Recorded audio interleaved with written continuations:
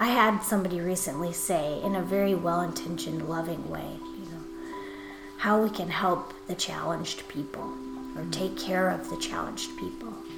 And I thought, well, maybe the challenged people need to take care of you. Welcome to the Protagonistas.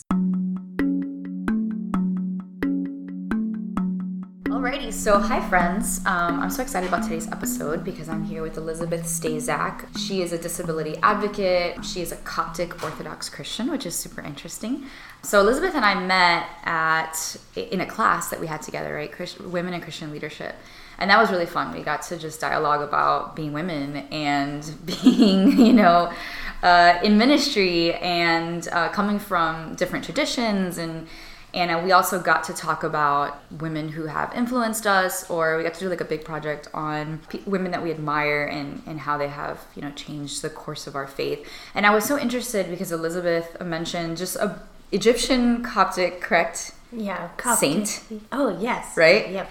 And I just remember thinking like, wow, that's, we don't talk about, saints that are not directly within our tradition. And so I was really, really excited about that. So anyway, I'm happy to record this episode. I'm so excited to talk about disability justice because that's something that I haven't yet done on this podcast. And I've been friends with Elizabeth since we took that class together, and we've had just such wonderful conversations about this. So anyway, if you'd like to introduce yourself. Yes. Hi. My name is Elizabeth Staszak, and I am a scholar and a disability rights advocate. I am working on my Master's of Divinity degree, and I am just recently sort of have delved into this world of disability studies that I didn't know existed. And I chose Fuller for its kind of wide lens approach to theology and Christian faith backgrounds. I felt comfortable coming as a Coptic Orthodox Christian. Yeah, that's amazing. So actually, can you talk to me about being Coptic Orthodox? Like, did you come from that tradition? And what made you follow that path if you didn't? Sure. So I did not come from the tradition. I'm not Egyptian. I'm very Scandinavian and Polish, Eastern European. I went to Claremont Graduate University for my master's degree in religious studies, and there they have a big Coptic studies program. And it's a secular university, so you get to study religion very freely alongside people of all kinds of faiths and not faiths. Right.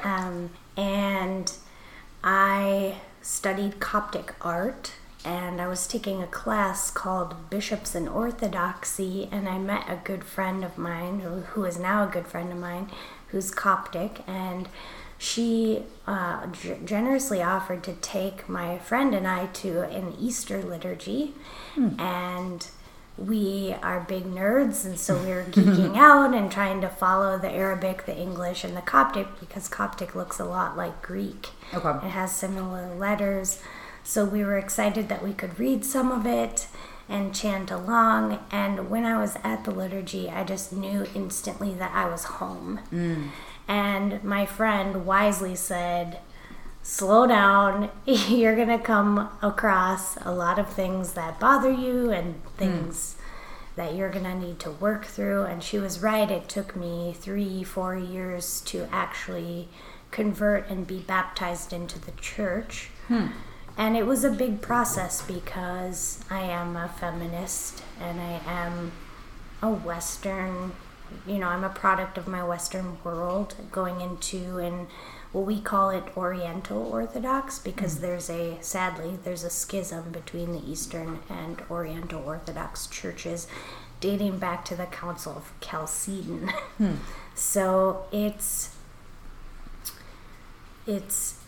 a different world, and it took me a long time to decide if I was willing to sacrifice some of my personal beliefs for Christ, who I felt was calling me into the church. Despite my background, I grew up Lutheran. I grew up having a female pastor.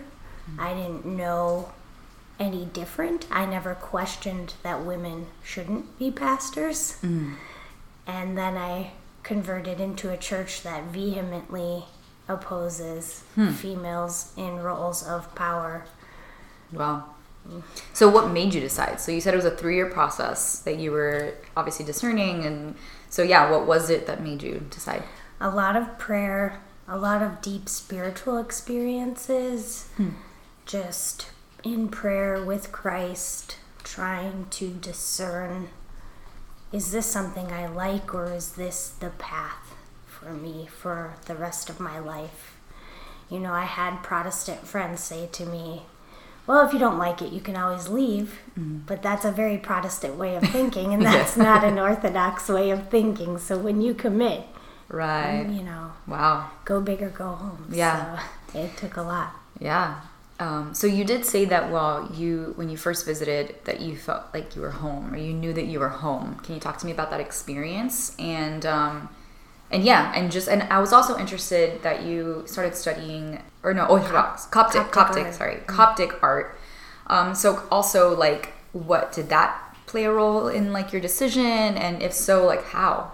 It did. So I love art. I'm very visual as a person. I learn best that way, and I love beautiful things and beautiful visuals in the world. And Coptic art, Neo-Coptic iconography is a movement, I think going back to maybe the 60s and 70s, with a man named Isaac Fanu. And his iconography is very standard now in Coptic churches. And I was praying, and I had a vision of Jesus, just brief, just a vision of Jesus, and it felt very comforting and secure. And later I came across a Coptic icon, and it was the very Jesus from my vision, right down to the colors of his tunic, his robe. I had goosebumps. And it felt very powerful. I felt very affirmed in my path choice. I was younger then and very uncertain, and I felt so affirmed by that. And when I got to the church for the liturgy, so we cover our heads in the church, and that's controversial sometimes in Christianity, in Protestant Christianity. It feels maybe oppressive. I personally enjoy covering my head because I feel like it gives me a veil, and I'm sort of in my own world, me and Jesus. I also have given a lot of thought to Paul saying, women who are prophesying should cover their heads. So when I'm praying, I think I am prophesying. And I don't know why Paul said that. I don't. We can't go back and ask, although I wish we could. And I just decided to embrace the tradition. I don't like it when it's 100 degrees and I'm really hot. But I've made some peace with it. I don't always cover my head if I think I'm not prophesying, but if you want to take the Eucharist, you must have your head covered. Okay. So I actually appreciated that. I felt it was very respectful. I also like the embodied worship of Orthodoxy. So if you want to, so many Orthodox churches do not have pews, so that you can get down on the floor and do a prostration. Coptic churches in the U.S. are trying to, I think, modernize, so they're adding pews. Okay. But you can step outside the pew and you can still bow your head and go totally on the ground in a prostration. And I really appreciate that sort of physical, active part of the worship, especially when the fractioning takes place and you are essentially a witness to the body and blood of Christ. And it's a gift. It's a beautiful gift and a treasure, something so precious and so holy. And I've always been looking, growing up liturgical Lutheran, I felt that we gave reverence to the Eucharist, but not enough. And then when I found Orthodoxy, I thought this is how it should be. And it took me time to come around to the idea of it being truly the body and blood. You don't touch it. They sort of toss it in your mouth. And In fact, that's part of the reason we kiss priests' hands, is because it touches the body and blood of Christ, not because the priest is so special, but because what he does is so special. He touches the body and blood. So I loved that in the service. It's I think they call it smells and bells. There's lots of incense and movement and the visuals, right? All the art surrounding you, and you're just, the cloud of witnesses is with you. We say that when we are praying the liturgy, we are joining with the 24/7 worship in heaven, not beckoning the Spirit to come down, but rather we join in. And so we're taken to heaven basically in our worship.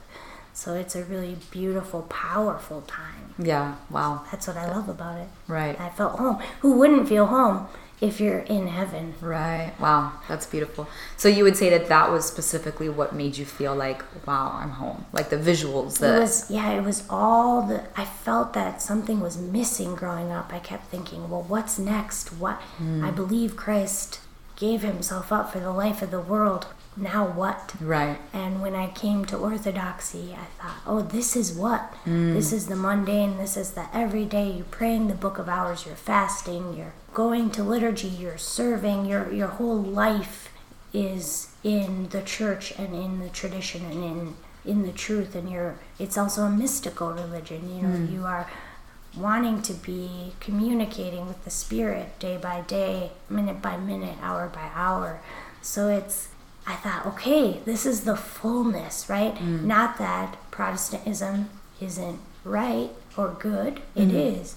I think Orthodoxy just offers more, sort of the fullness, the richness. Right. Wow. Yeah. That's beautiful. Thank you for sharing that. You certainly make it sound very enticing. Good. Yeah. That's the goal. Right.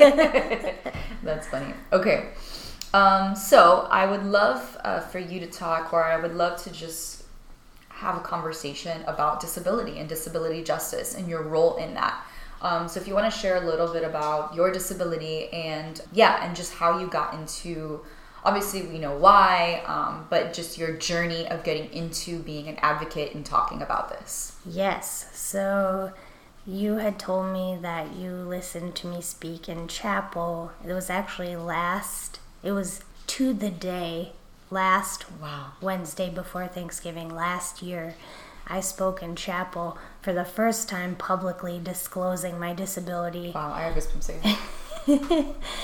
And it was a struggle. Our director of access services had reached out and asked people if they would like to speak in chapel, and that the theme was going to be disability and gratitude. Because it's Thanksgiving. And I know that the director of chapel services is so well-intentioned and loving and kind. For me personally, though, I felt very uncomfortable with the idea that I would be grateful for my disability. Right. I think some people are. So they probably didn't have the same reaction, but for me, I thought, what am I grateful for about being disabled, about being crippled, about being, And so I didn't respond to the email for weeks. And I had a meeting with our director, and she had said to me, oh, I wish you had responded. And so finally I did respond, and I said I would do it. And I prayed and prayed. I didn't know what to say. And I had an experience in class with Aaron Defoe Hunter, Practices of Community, where we were reading a passage in Matthew of the Sermon on the Mount, and this was probably in October before Thanksgiving.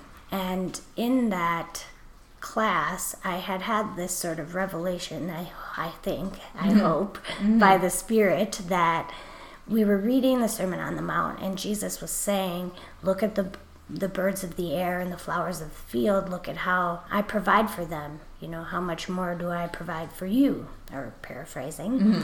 And I was really struck by this idea, they don't gather. They are provided for.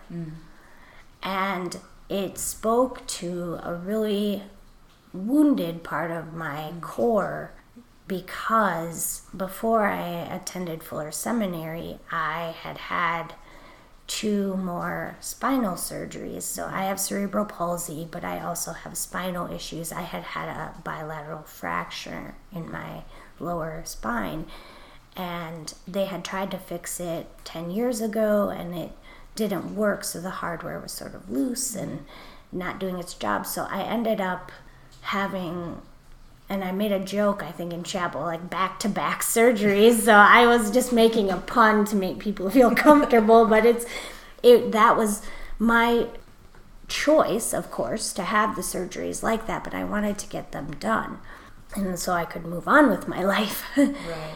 And during that time, you're laying flat a lot, trying to recover. You can't bend usually for 3-4 months, and you're tired all the time. And I would have, we joke about FOMO, but I would have really intense FOMO when I felt really isolated. So it was a time in Easter, and we had family over, and I ended up having to go lay down, but I could hear everyone laughing and having fun. And I hit a really dark moment, probably one of the darkest I've had in my life, that I didn't want to be alive. And it scared me. Right. Just as a shameless plug for therapy, I knew at that moment I needed help beyond what I was getting from my prayers and from my family. And I didn't want to kill myself, but I didn't want to be alive because I couldn't do anything. And doing things is sort of the basis of our society and how we live. And if we're not productive, what are we? We're useless, we're worthless, we're lazy, we're, So when I was sitting in that class with that scripture, it spoke to that old wound that I had worked really hard to move past. Right. And I thought, I don't have to work to have value. I don't have to be productive to have value. I have value in God's eyes, just existing in the world. And in fact, my cousin, who's actually more, I would say, in New Age religion, she had said a very similar thing to me back during that dark time. You exist, you matter. Right. Our society, like capitalism, it depends on productivity, and you don't have to do things to matter to us and to the world. And that really, I heard it, when you hear it, but you need to hear it again. You need to hear it many times, and you finally internalize it and believe it. And so that day in Aaron's class, I shared it to the class, and people came up afterward and hugged me and said thank you for it, because they needed to know that. They needed to hear it.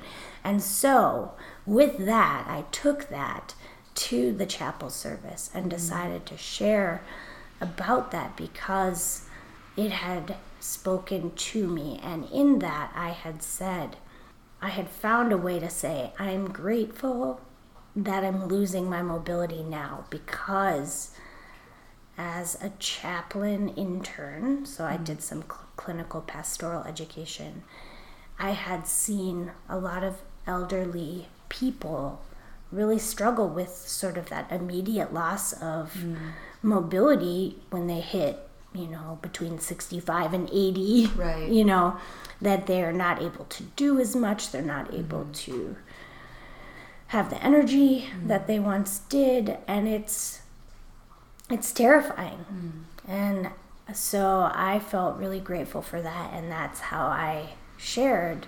And that's how I sort of, it fell into my lap almost, and I thought, okay, I need to explore this further. So I started an independent study, or I think we call them directed studies at Fuller, on ethics, disability ethics, with our director of access services, and it slowly started changing things for me. Wow. Wow, that's so powerful. I want to go back to that chapel service because there you did say, and now I'll quote you here, you said, "A month ago, I wouldn't have wanted to talk about being disabled." Now, obviously you talk about that experience in class, but you said that you were able to hide it really well. Can you talk to me about hiding your disability and your journey of starting? I know that this is part of your journey of starting to talk about it, but just this idea of, hiding that aspect of who you are, that part of your identity, and then coming into a place where you're like, no, I'm going to embrace it and talk about it. And so, yeah, that's a really tough thing. So, and it's a constant topic, I would say, in the field of disability studies. So they call it passing. Passing is able-bodied. So because I have what I think clinically would be considered mild cerebral palsy, and it's always affected me mostly from the waist down. And my parents made a choice to give me many elective surgeries, correctional surgeries on my legs to help me move with more mobility, more freedom, sort of correcting the mechanics of my legs. And because of that, I was able to mostly hide it, that I had this brain damage from birth. So cerebral palsy usually, I think, happens between birth and the first few years of a child's life if you have maybe a stroke or something. So it's a sort of a definitive amount of brain damage. So it's non-progressive in that sense. What happens at birth stays at birth. And I guess it affected mostly my lower half of my body. And I was different in school. I was, kids remembered me being in a wheelchair when I had surgeries, but they're kids, they don't know, right? And so I got into high school, I was running all the time and able to really just sort of pass as able-bodied. And my parents, in a good way, wanted me to think, you can do anything you want to. And they also wanted me to stay active. That's really important. So they were putting me in all these sports. But it was really hard for me to play those sports because I can't operate at the same level as other kids. And so I had a lot of shame. I had a lot of shame about that and shame about the things I couldn't do. So it's easier to pass. For me, it was about shame. Other times it's about disclosure. If you disclose that you're disabled, there can be consequences, and usually there will be consequences, whether it's, in the starkest, harshest of realities, being fired from your job, or, of course, masked in another reason, or just the stigma that comes with disclosing that people just, we have our own minds and we just end up making judgments or assumptions and things once we hear that. So it is very costly to disclose, but it's also very costly to pass. And so in my disability studies foray that I sort of had started in the winter after that Thanksgiving service, I really looked into sort of developing a theology of passing and how deceptive it is and what it does to hurt our faith and hurt our relationship with God and who we are in Christ. Wow. Can you talk to me more about that? Sure. So I really didn't know where to start, and there is a lot of material on passing. There's not a lot of material on faith and passing. So I think in a way it's sort of a new topic. Right. And my teacher, the director of Access Services, said there might be an antidote to passing. And it's in a podcast by Rob Bell. And he talked, I think it was called, What is the Double Down? And he talked about doubling down and owning your identity and how freeing that can be and how you don't have to have that shame. And it really impacted me, and I used it in a paper that I wrote to just start sort of developing that sort of theology, just how harmful it is to live a double life, right? And I think this is a big theme in passing literature, and also in my faith life. You know, am I hiding it at church? Do people at church or my priest, do they understand what my life is with my disability? No, and that's not necessarily their fault because I don't let them know. So when I'm sleeping 15 hours a day because I'm so tired and I'm missing liturgy, all they know is that I'm missing liturgy. They don't know why, because I'm hiding it. So I have found an immense amount of freedom in disclosing. And yet, so this weekend I was at American Academy of Religion's annual meeting along with Society of Biblical Literature, and they held a session on how to be hired with a disability. Oh, wow. And it was actually quite disheartening because essentially they were saying, if you can pass, you should. Wow. And that is the harsh reality of being someone with a disability. Right. And every fiber of my being is saying, no more. I'm not passing anymore. Yeah. You know, I've lived that life and that lie, and it is harmful to the very core of who I am and how Christ has not chosen to heal me. I am the way I am, and maybe it's for this purpose, because I am just learning the freedom of being who I am in Christ, unhealed, for a bigger purpose. And that's something Orthodoxy does well. It suffers. It's okay with suffering. It's okay with pain. I have never had an Orthodox person ask if they could pray for my healing, for my disability. That's so, Never. Not one time. Because they know. Yeah. It's my cross to bear, right? But it's also a gift. It's a gift. So in that sense, yeah, I guess I am grateful, right? I came around, but not in the way that maybe we would typically think about. You know, embracing the pain and embracing the suffering. So I am probably what people would consider, we call unhealthy disabled. So there are healthy disabled and unhealthy disabled. Healthy disabled might be, and this is might be, you know, the guy on YouTube you see doing pull-ups in his wheelchair. Okay. Right? He's super jacked, and he's a bodybuilder, and he's in a wheelchair.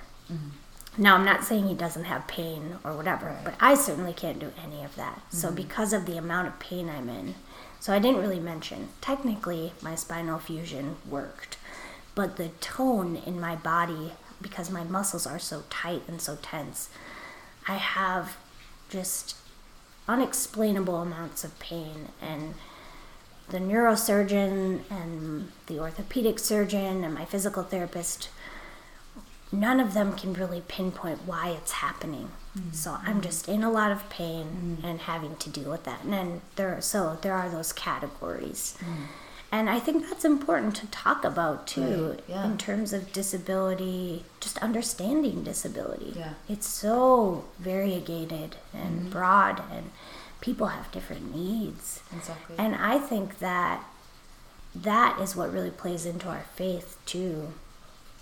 How do we integrate people with disabilities into our faith communities, not only allowing them to come in and worship, but even, dare I say, lead worship, be a leader, be a teacher, be a pastor, be a preacher.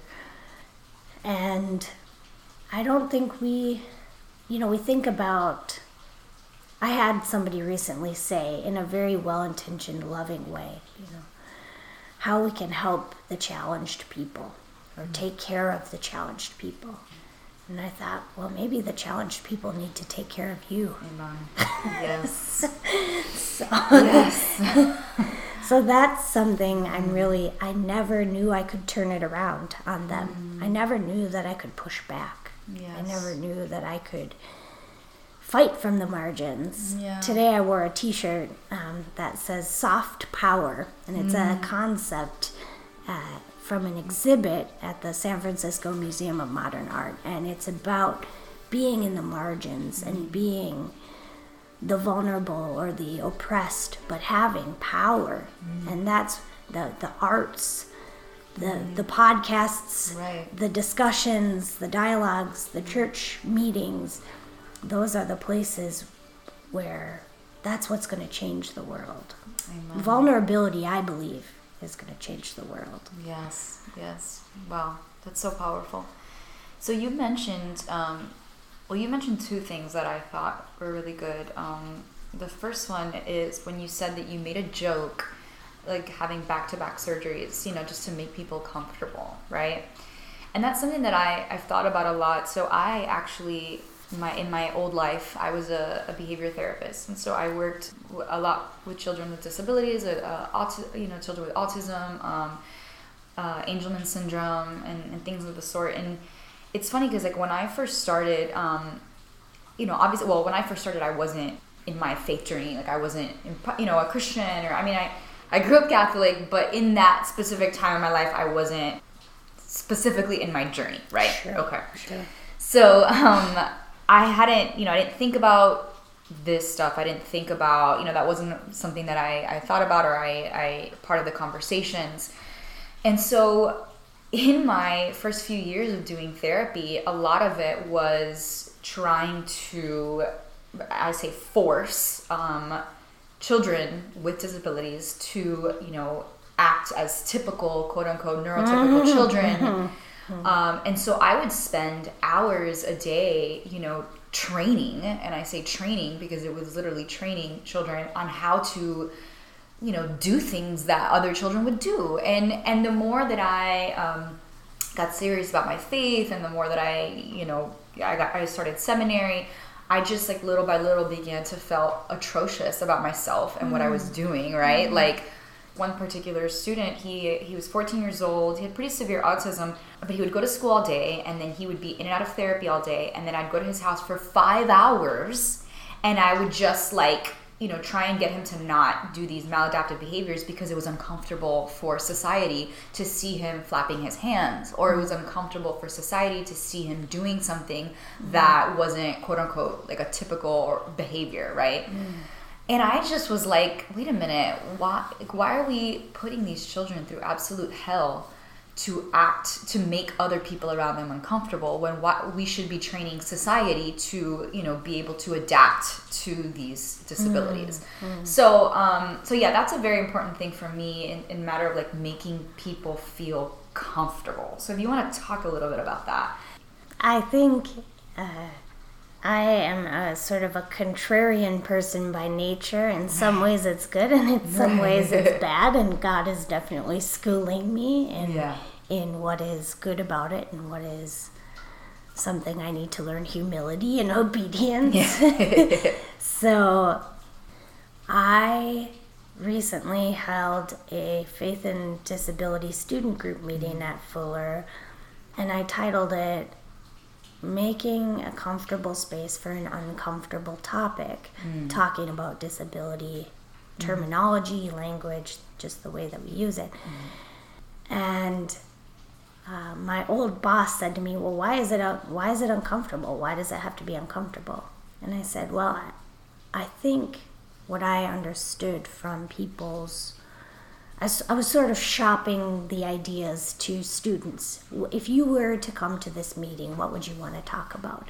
And so many of them said, I feel uncomfortable talking about it, and I don't want to mess up, and I don't want to offend people. And I think the same conversations are in talks about people of color and terminology we use and how to talk about it, and making gaffes, or making mistakes. And I think we are privileged as a body of Christ to have this, that we can offer that grace.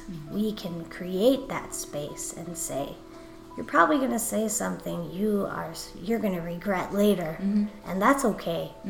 Just talk about it.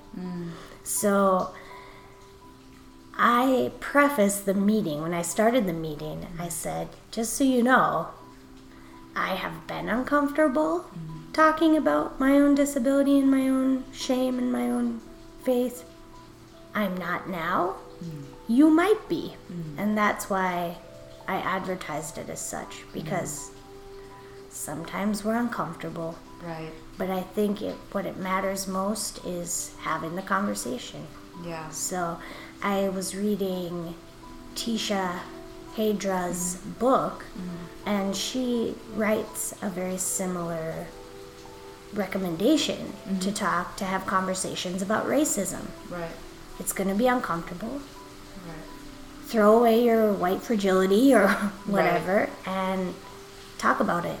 Yeah. And so I wanted that space. I wanted people to feel safe to talk about it. And I know that in our society there's sort of a backlash about safe spaces. But I think as Christians, you can have a safe space that is still uncomfortable.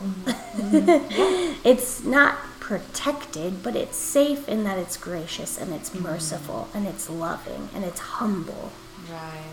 That's so good. So that's my goal. Yeah. Let's talk about it even if it's uncomfortable. Yeah. I was standing with a group of people at the meeting this weekend, and an older gentleman was standing next to me, and they said, "Oh, are you uncomfortable? Do you want to sit down?" Well, I don't want to sit down, and this is something I think wheelchair users come across every day, is that you're not at eye level, right? You're always staring at somebody's bum, And I said, no, it's okay. That's why I have this stick. I use a walking stick, sometimes two, so that I can lean on it. And the gentleman just said to me flat out, "What, do you have a disability or something?" Oh my God. And I just sort of looked at him quizzically, like, why would you say that, bro? Yeah. But he made the gaffe. But he also learned from it. He immediately looked, very apologetic and sorry. I can't recall if he actually said sorry, but I think he did. And so he made the mistake. That's okay. He came into the space. He said what he was going to say. And it's also this sort of feeling tired, always having to educate people. Yeah. But I also think we're all educating people. All of us are, whether we're disabled, whether we're people of color, whether we're white, whether we're able-bodied. We all have things that we can offer and teach people. And yes, it's tiring. And yes, some days I just snap back. But I think we can do better. So that's my goal. Yeah. And I'm learning. Right. Always learning. Right. And I make mistakes too. Yeah. I really do love that you mentioned that like we're going to talk about it and it's going to be awkward and it's going to be uncomfortable. We might say something really stupid, but like let's press past that and keep talking about it and keep, because maybe the next time we won't say something as stupid. And, and I think that is so huge as far as just justice in general, and having justice conversations. I know that there's people that say like never claim that you're woke because there's always more waking up that you can do. You know what I mean? Like, and that's something that I feel like I'm not going to know everything about every topic, right? Like, and we're gonna have our things that we know more about, but that doesn't mean that we can't engage in conversations that that we can learn from. And of course, like as you mentioned, not putting all the work on people with disabilities or putting all the work on people of color, doing our own homework. But in these conversations, we are educating and we are being educated. So I think that's really powerful. And so you mentioned your walking stick. I know that you've told me in the past that has been sort of a symbol for you of like being open about your disability and like learning to embrace your walking stick. So I don't know if you want to share a little bit about that. Yeah. So I didn't always use one. I have had times since I was about 20 where I was wearing a back brace because of my surgeries. So I have had experiences with that. And really, I use the sticks now because of my back. So my stability is off, my balance. And sometimes I use footwear called foot ups. They're these things that attach to your shoes and your leg, and they help you pick up your feet. And at least for me, in my experience, and I should have said this at the beginning, I can only speak from my experience of being disabled, and I wouldn't want to make generalizations, but I think there is a sense that with hypertonicity, in which your muscles are really tight and you have to pick up your feet, you end up dragging your toes sometimes. Your muscle, the mechanics are a little bit off, so I think people with cerebral palsy do trip and fall a lot, right? So there are different tools, and the stick is obviously very visible, right? A back brace might not be visible, a foot up and support might not be visible, but a stick is very much as a kind of a symbol of, I need support, right? I need help, right? Something's wrong, right? Yeah. I can't even count the number of times people say, what happened to you? As if I am able-bodied and normal, and something had to happen for me to need that stick. Yeah. And that I didn't just come out of the womb needing it, which sort of I did, right? In a sense. Right. And I sometimes wouldn't want it in pictures or things like that, but recently I was with my sister, and she was taking my picture, and she moved to take my stick away from me, and I said, no, leave it in the picture, because this is part of who I am. It helps me. And I think I have heard that echoed in certain parts of the disability community. Hey, like this isn't a symbol of shame. This is something that enables me to move and go about my day. And I don't always love it, and it's not always easy. I drop it every single day, somehow, somewhere. Right. But that's okay. Yeah, that's so good. I mean, I think that, that is such a symbolic thing, right? Like your stick, and just learning to embrace it. And I'm sure that's been such a... I had this experience, actually. So as a chaplain intern, I had the end of my tenure kind of come at the rehabilitation facility where I was serving my internship. And they made a flyer to advertise a goodbye party for me. And the woman who designed it specifically looked for a picture of a person with a stick. I feel like it was Jesus, so that was a little blasphemous. It was sort of like a shadow thing, but it warmed my heart and brought tears to my eyes, because she included my stick, and she saw it as a part of who I was. And it was just so sweet and cute and normal. Right. Normalized. And just, it made me so happy. Wow. I saved the flyer. I put it on my fridge. Oh, I love it. That's so good.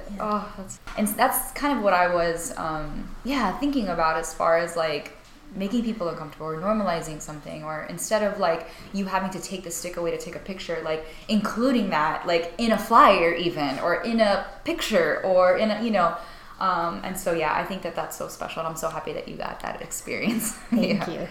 Okay, so you did talk about and I do want to say, I know in the beginning when you mentioned that you got that email for that chapel service about disability and gratitude. Like I can only imagine, because even me, like yesterday I was watching that video where you recorded that, and I saw like that title, and like I literally rolled my eyes, like why, like why do we, you know what I mean? Like it feels just very exploitative, but I do want to tell you, did mention though that, and I actually have a quote here. You said, I have the privilege of getting to think about, and what you mentioned, getting to think about losing your mobility earlier.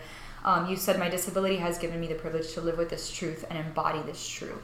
And I thought that was so profound. And because you said it, like I didn't want to I'm not going to be like, hey, so talk to me about how this is a gift. But because I know that is a part of your journey, and it is a part of something you've shared, I am curious just to hear about that privilege or that gift, or and how you got to that place. Yeah, it's been a long time coming, I think, because even in high school, when I was passing as able-bodied, I spent time at assisted living facilities with elderly people. And I've always felt really privileged to sit at their feet and learn from them. That they are wise, they have lived lives, they have stories to tell. I had a patient with dementia who told me the most fantastic stories. And sometimes she could do that, and sometimes she couldn't even talk to me. She was talking to people in her mind, you know, right. or she was like 103, you know. And being able to witness that time and time again, over and over, and then sort of think about myself and my own losses, the things I grieve, you know, that there is space to grieve now. It's not going to hit me when I'm, you know, I'm tearing up just thinking about it, because I think, like, you know, I have a paralyzed vocal cord, and I felt like my voice was stolen from me. I loved to sing. Or my spine doesn't work, and I love to run, you know.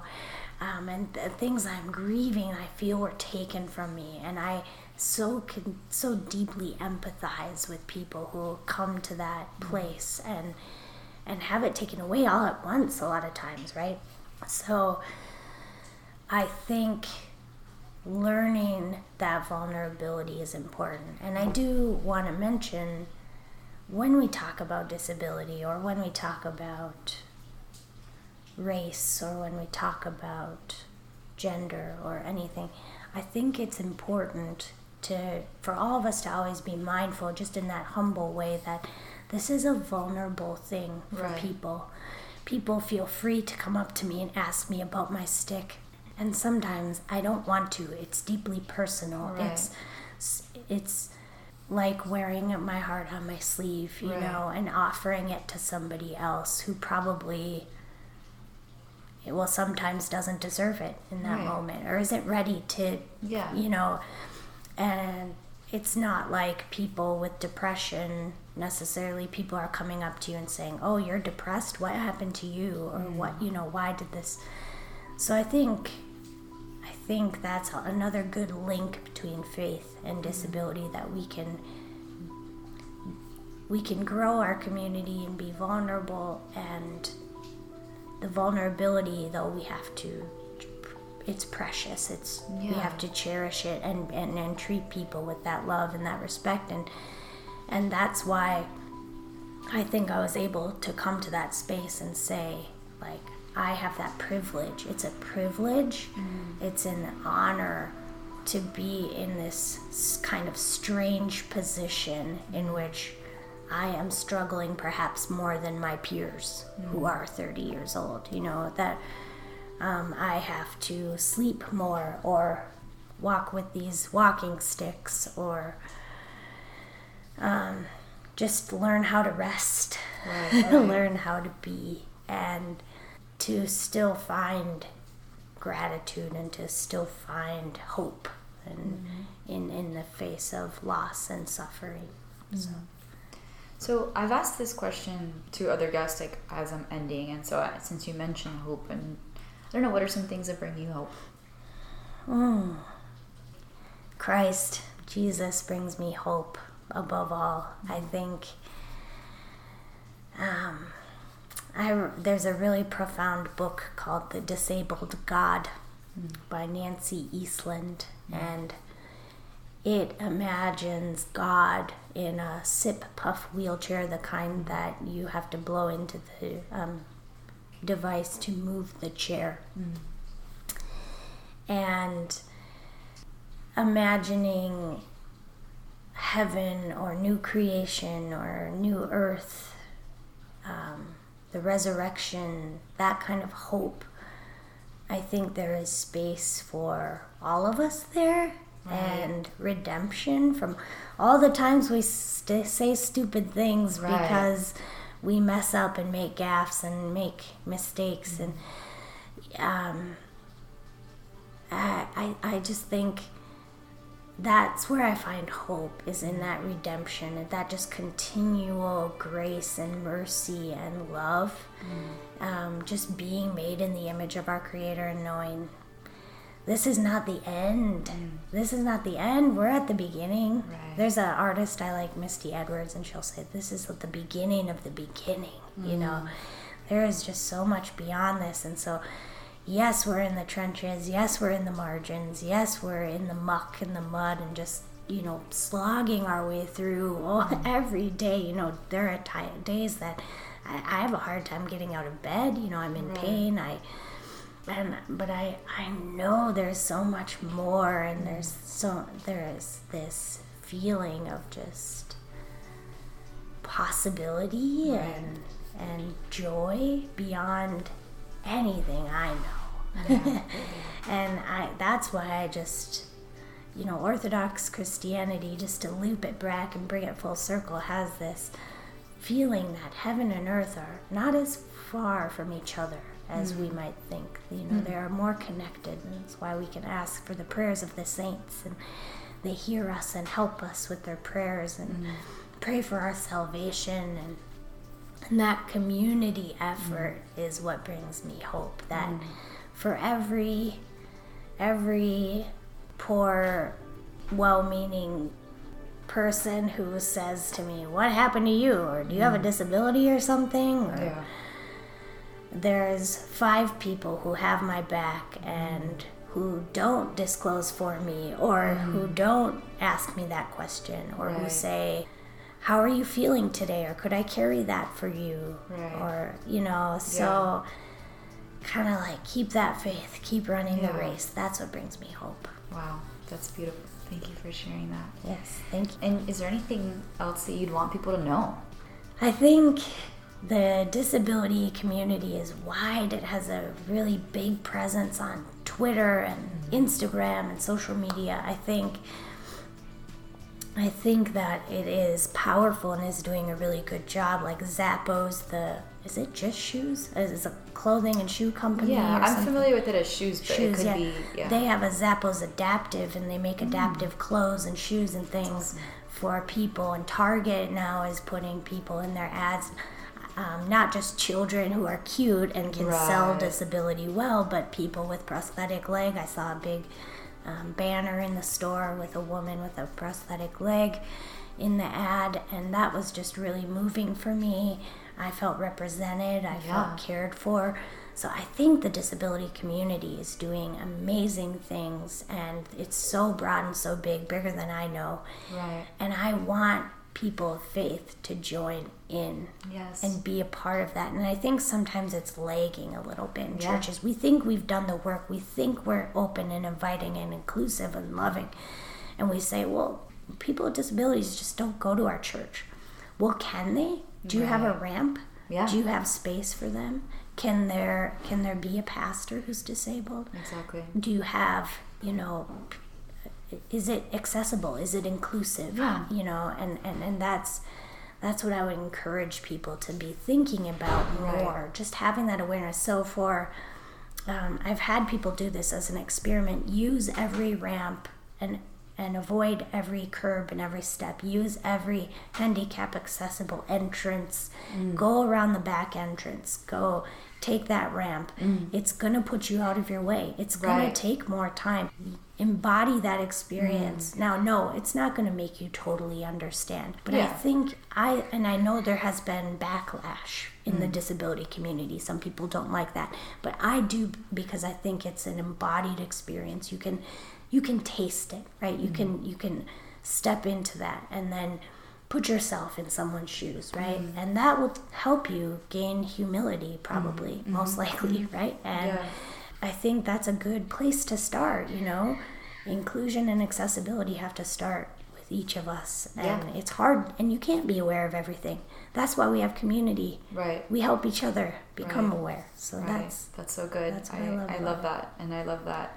Yeah, that homework of just training our minds to go there constantly, right? Because it shouldn't just be you, or it shouldn't be a certain amount of people doing this, but we should all be doing the work of noticing and recognizing what's accessible, what's not. And like you mentioned, there aren't a lot of places that are accessible. And so, yeah, we need to all do our part in that. So anyway, thank you so much for this. Thank you for having me. Yeah, I mean, this was such a good conversation, and it was so good hearing from you. And I know that those listening are going to be really moved and really educated and moved and thankful for everything that you shared. And so, well, thank you. I'm learning from you as we go. That's how it should be. Right.